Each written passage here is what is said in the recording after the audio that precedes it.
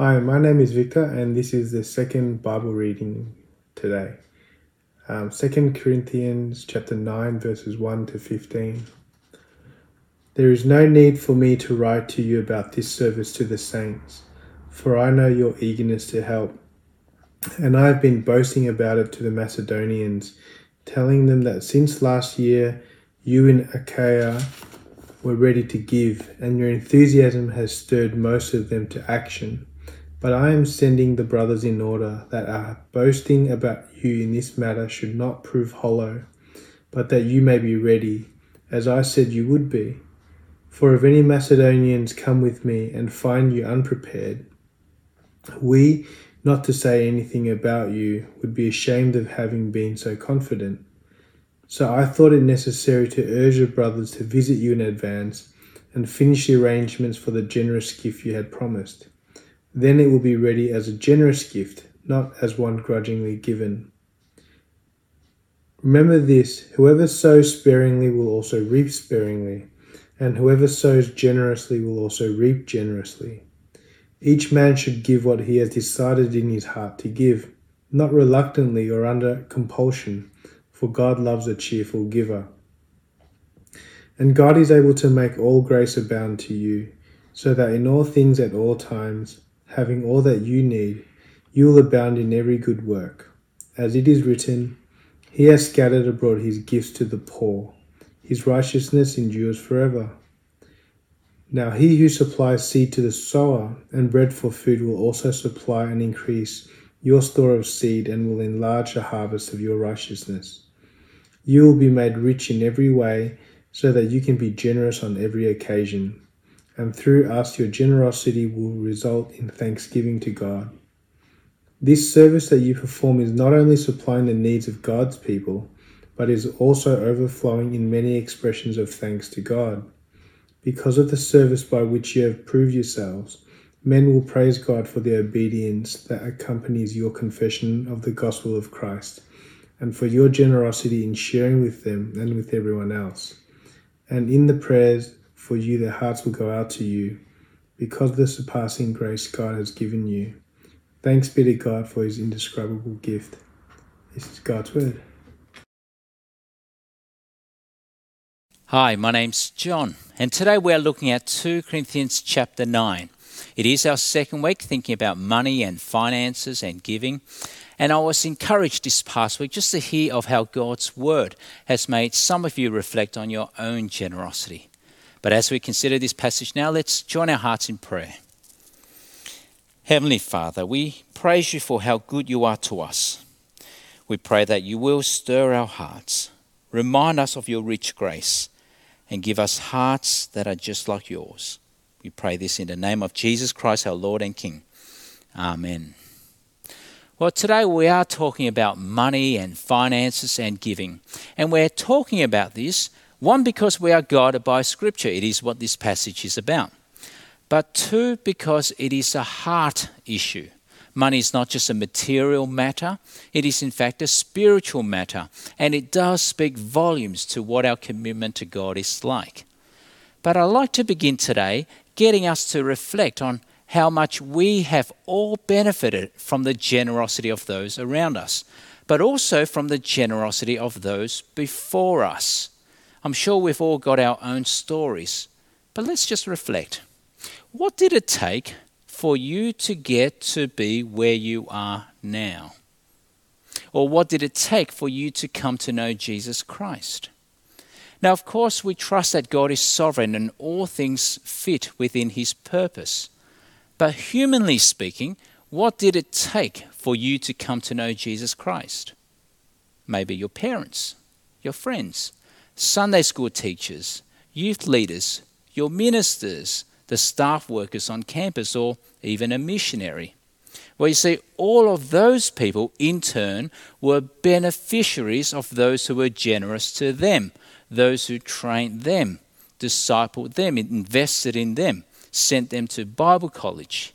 I guess I want us all to see how there is a long chain reaction of interconnected relationships of those like us who benefited from the generosity of others.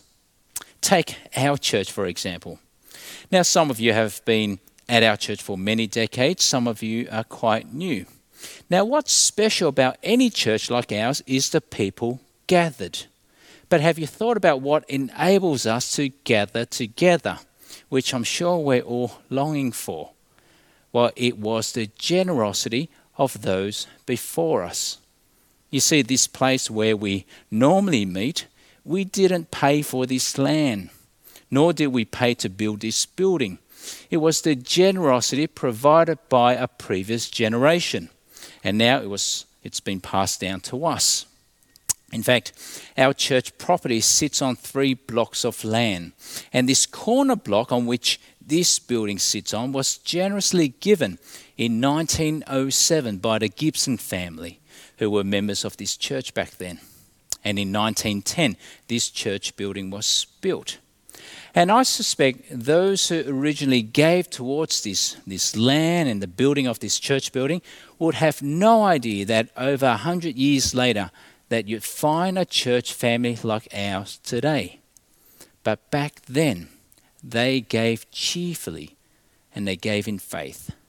And so as we come to this passage, I want us all to keep in mind how much we have all benefited from the generosity of those around us and before us. And so now let's look at this passage. The first point we come to is, how can each one of us make sure that I too am generous? How do I make sure that my giving would make a difference, perhaps even for generations to come? Well, it's simple. The first point is you plan what you give. And it goes with many things in life. You don't have because you don't plan. You see, there's no way I'd have a fit and healthy body if I don't plan for that. If I don't plan to eat well or sleep well or exercise well, I'd end up being an unhealthy slob. And I was feeling a bit like that under COVID. You see, you never accidentally fall into a healthy body. And likewise, there is no way I'd end up having a healthy prayer life if I don't plan to pray. Don Carson once said, "Much prayer does not happen because we do not plan to pray." You see, no one accidentally falls into a disciplined pattern of prayer and devotion unless you plan for it. And likewise, there is no way that I'll be generous if I don't plan for it. If I never thought about what my income is and what it would look like for me to be generous within my income, then my giving will only end up being part of my discretionary funds or whatever's left over, or only within my comfort zone. But if I plan to give, then it is like offering my first fruits to God, to pick up an Old Testament idea. I give my first and my best to God, and once it is set aside, it is given away. Part of the premarital counselling course that Yvonne and myself runs for couples planning to get married, we encourage the couples to always budget in generosity. Don't let it be an afterthought. And so the first principle we see in this passage, it's simple. You plan what you give. And that's why Paul was so eager to make sure that before the Macedonians arrived in Corinth to take up their generous gift and to bring it to Jerusalem for those in need there, that they were to make sure they were well prepared. Paul is saying, we've been telling everyone how generous you are in Corinth, and so make sure you are prepared with your gift. And that's what we see in verses 4 and 5. Have a look with me. For if any Macedonians come with me and find you unprepared, we, not to say anything about you, will be ashamed of having been so confident. So I thought it necessary to urge the brothers to visit you in advance and finish the arrangements for the generous gift you had promised. Then it will be ready as a generous gift, not as one grudgingly given. And so do you see why our attitudes towards money is a matter of the heart? One person gives a gift, but does so grudgingly, which means I don't really want to do it inside. Or I question myself, is it too much? Or maybe it doesn't have to be that much. But better a person who plans, how can I be generous with all that God has entrusted to me? and I want to set it aside and I want to give it away. Now, this does not stop us from giving spontaneously as the needs arise, but at the very least, I always plan generosity. And so the first principle, the first point we see here, how can I be generous? Well, you plan what you give. It's a simple principle. And so you plan what you give. And next we see in this passage, you reap what you sow. Well, this is a farming illustration. If I was a farmer, which I'm not, and I'm probably not cut out to be one, but if I was a farmer and I sow a handful of seeds in the corner of the garden at the beginning of the season, I don't even know what season you sow the seeds in, but anyway, but by the end of the season, I'm not going to expect a huge crop. If I sow sparingly, I'll also reap sparingly. But if I sow tons of seed across the entire field, generously and abundantly, then I'm going to expect a huge harvest. If I sow generously, then I'll also reap generously. And it also goes for many things in life as well. I'll reap in friendships. If I sow in friendships, unless I invest in being a good friend, I'll never end up having good friends. But here we are talking about sowing and giving generously, financially, as opposed to sparingly or just being stingy. And so look at verse 6 with me. Remember this, whoever sows sparingly will also reap sparingly, and whoever sows generously will also reap generously. But what does that look like? Well, what it doesn't look like is if I give $1,000, then I'm going to expect God to give me back $2,000, 100% return on investment. No, not at all. Instead, the reaping is in what the giving achieves. And so if you give to the poor, then the reaping is to see the poor fed, and that brings joy. Or if you give towards mission work, then the reaping is to see the lost saved. Those who supported our family through Bible college many years ago, they're still, in a sense, reaping. Not that they'll get their money back, but they're still reaping. What their generosity has achieved was that it helped us get through Bible college, become a candidate for ministry, now as a minister of this church, and their reaping is that they get to share, in a sense, in what I am doing now. And it is that same way for us as we sow generously.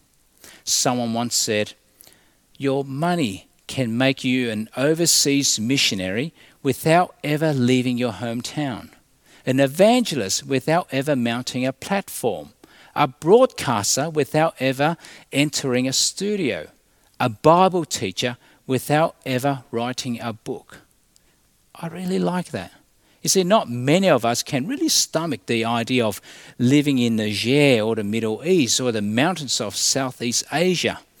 But in your giving, you get to share with those who go, and that is the reaping. And so the principle is clear, isn't it? It begins in the heart. And so whatever the amount, 5%, 10%, 20%, 30%, 80%, it is a matter of your heart before the Lord. Now, I don't know what you give, nor do I want to know what you give. It is a matter of the heart. Is it a reluctant heart that feels unease when I see the money go out from my bank account? Or is it a cheerful heart that sees, wow, God has blessed me so that I can give away that much? You see, it begins in the heart, and it is a matter of the heart. And that's what we see in verse 7. Each man should give what he has decided in his heart to give, not reluctantly or under compulsion, for God loves a cheerful giver. And isn't that the type of giver we all want to be? Well, you reap what you sow. But now, how can I go on being generous? How is it possible to go on living and being generous if I'm always giving money away? Well, what if I don't have enough, or my daughter's wedding in the future? Don't I need to save up for that? What if I don't have enough to feel secure? Well, perhaps a pastoral word here before we move on. If you are struggling financially and you really can't make ends meet, then please do let us know. The Carers team is there to help. It's one of the small ways in which those who have can provide for those who do not have. We're called a church family for that reason. But now coming back to our question, how can I go on being generous and keep on giving money away? How do I survive? Well, do you know what the answer is? It comes down to trust. Do I trust the God who provides? You see, if I am a cheerful giver, look at verse 8 with me. I can trust that. Look at verse 8. And God is able to make all grace abound to you, so that in all things at all times, having all that you need, you will abound in every good work. You see, God provides so that you can go on doing good. If God looks after the birds of the air and the flowers of the field, of course God will provide. And so you can go on doing good. You can go on sowing generously. And so the question is, do I trust that God will always provide for me? You see, the God who calls me to be generous will always provide me enough to be generous. I'll say that again. The God who calls me to be generous will always provide me enough to be generous. And so the question is, do I trust that? It's summed up in verses 10 to 11. Have a look. Now he who supplies seed to the sower and bread for food will also supply and increase your store of seed and will enlarge the harvest of your righteousness. You'll be made rich in every way so that you can be generous on every occasion. And through us, your generosity will result in thanksgiving to God. And again, we cannot think if I give God more, God will give us more back as a good return on investment. That's in fact being selfish. And there is in fact a flavour of Christianity that teaches what we call prosperity gospel. And it is wrong. We cannot treat God like a genie, like we give to him so that he'll make us rich in the stuff of this world, so that we can buy more and accumulate more. Well, that will be like that rich man in the parable who built that bigger and bigger barn, saving it for his future, only to find out that he'll lose his life. Instead, what we see here, you will be made rich in every way, means God will bless you with both the means and the opportunity to be generous. Not only the money to give, but the opportunities to give it. Not money to keep, to become self-indulgent. That's not what is said here, but money to give away. Money to be generous with. And so the more you give, the more God will give you to give away. Perhaps it's why those who are generous just seem to have more and more and more to give. They never run out. And it's just like in the parable of the talents. If you're faithful with 2 talents or 5 talents, God will entrust you with more to be generous with. I'm reminded of Francis Chan, Pastor Francis Chan. I really love hearing his testimony. Have you heard of him? He used to be a pastor of a mega church in Semi Valley, California. He grew the church from 30 people to a few thousand. And he found in his own life, the more he gave away, the more God blessed him to give away. And so as a younger Christian, he gave away, and then that grew. And as he grew, he gave away $50,000 a year, and then $100,000, and then one year even over $1 million. He couldn't believe it that God blessed him such a way so that he could be so generous. You see, he wrote a book, Crazy Love. Didn't expect it to do that well, but the royalties made over $2 million, which he just gave away. Couldn't believe how much God blessed him so that he could be generous to others. But why was he able to? Well, isn't it because he trusts? You see, you can be generous. You can only be generous if you trust that God will always provide. And finally, where does all this lead up to? The planning to give, the sowing to reap, the trusting in God, the generous, cheerful giving. Well, ultimately, it is so that it would all lead to thanksgiving to God. You see, when the money from Macedonia and Corinth eventually made its way to Jerusalem, what happened? Well, the churches in Jerusalem, they would distribute the funds to those in need, those who were experiencing poverty, the widows, the orphans. Now they've got clothes, not just torn rags. The household that was only eating bread and watered down milk, now they've got meat and fruit, and they've got enough. Who will they thank? Well, they know it came from Greece, from the churches there, but they had no idea who gave it, whether it was James from Macedonia who gave $2,000 or Mary from Corinth who gave $5,000. Their name was not on the gift. And so who will those in Jerusalem thank? Well, they will thank God. They will praise God for his gift. The giver of those gifts may never be acknowledged. You know, the right hand gives, but the left hand does not know. But they don't care because they wanted God to be praised. And that's what we see in verses 12 to 13. Have a look.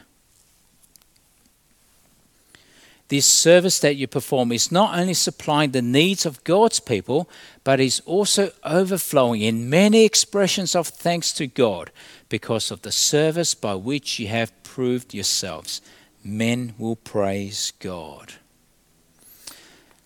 And isn't that how it is when we receive an anonymous gift, especially in times of need? During my Bible college years, there was this one time when we received quite a significant gift. We didn't know who it came from. We didn't know. We wanted to thank that brother or sister or that family, but we didn't know who it came from. But God was praised, for every good and perfect gift is from above.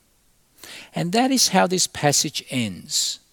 Before we give anything, it is God who gives us everything. Before we give anything, it is God who gives us everything. And of course, the best thing of all God has given us is the giving of his own Son, Jesus Christ, who was rich but became poor so that through his poverty we might become rich in Christ. And that's what we see in verse 15, our last verse. Thanks be to God for his indescribable gift. And so we plan to give, we give cheerfully, generously, we sow abundantly, and ultimately God gets the praise. And so what do you think this passage has shown about your own heart? Well, if you're one who has never thought about giving as part of what you do in life, it's not part of your budget, it's nothing you've ever planned for, well, it might be time to reflect on what that says about your heart. If you don't believe in God, then you have to hear no one wants your money. Instead, God wants you first to know his indescribable gift for you, that he's given you his own Son, Jesus Christ, so that you might have the riches of heaven. But if you are a Christian, then you have to learn to be generous. If you haven't learned to be generous with what God has given you, then it's time to start, and it's not too late. But it mustn't be by compulsion or manipulation, but from a willingness of a heart that has understood the grace of God. And so if you want to start, well, here are some quick principles. You see, what I give shows where my treasures lie. And so the first question, who should I give to? Well, firstly, as Christians, we should be giving towards what advances the kingdom of God. And so you begin with your local church that you belong to, whatever that is, the church where you are nourished and fed as an expression of your partnership with the mission of the church. And then add on missionaries, local and overseas. And secondly, as Christians, we should be giving towards the care of the poor, the vulnerable, and the disadvantaged. And we do so out of Christian love. And of course, there are many other causes to give towards, but begin there. What I give to shows where my treasures lie. Now, how much? Well, we never want to come down to a rule, because the danger there is if I give more than the line, whatever that line is, I might start to feel proud. And if I give less than that, then I start to feel guilt. You see, it is a matter of the heart. But how much? Well, the sky's the limit, isn't it? C.S. Lewis, he was asked once, how much should you give? He replied this. He said, I am afraid the only safe rule is to give more than we can spare. If our giving habits do not at all pinch or hamper us, I should say they are too small.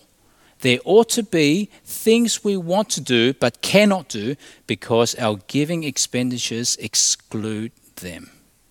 I mean, don't you like that? Not a rule, but a principle, and that is between you and God. And so if you have not yet started, even as a student, well, there are some principles for you. Now, for those of you who are already giving, I only have one thing to say. Go back to what you are giving and consider these questions. What does my giving show about my heart? Am I sowing abundantly, generously, because I trust God will always provide? Am I cheerful in my giving? And do I feel the pinch so that it might lead to more people praising God? Well, I started this sermon getting us to reflect on how much we have all benefited from the generosity of those before us, those who ministered to us, and even those who left us this building. Well, I would like us now, all of us, to dream big. In fact, pray big and to give big, so that the reaping of the harvest will be seen for generations to come. The work of the gospel from our local church, from here, will extend not only another 100 years, but that it might reach the nations. Let's pray. Heavenly Father, we pray that you will make your grace abound in our lives, so that in all things and at all times you will not only grant us what we need, but you'll give us the means and the opportunities to be generous with all that you have entrusted to us. Do make us cheerful givers. We pray in Jesus' name. Amen.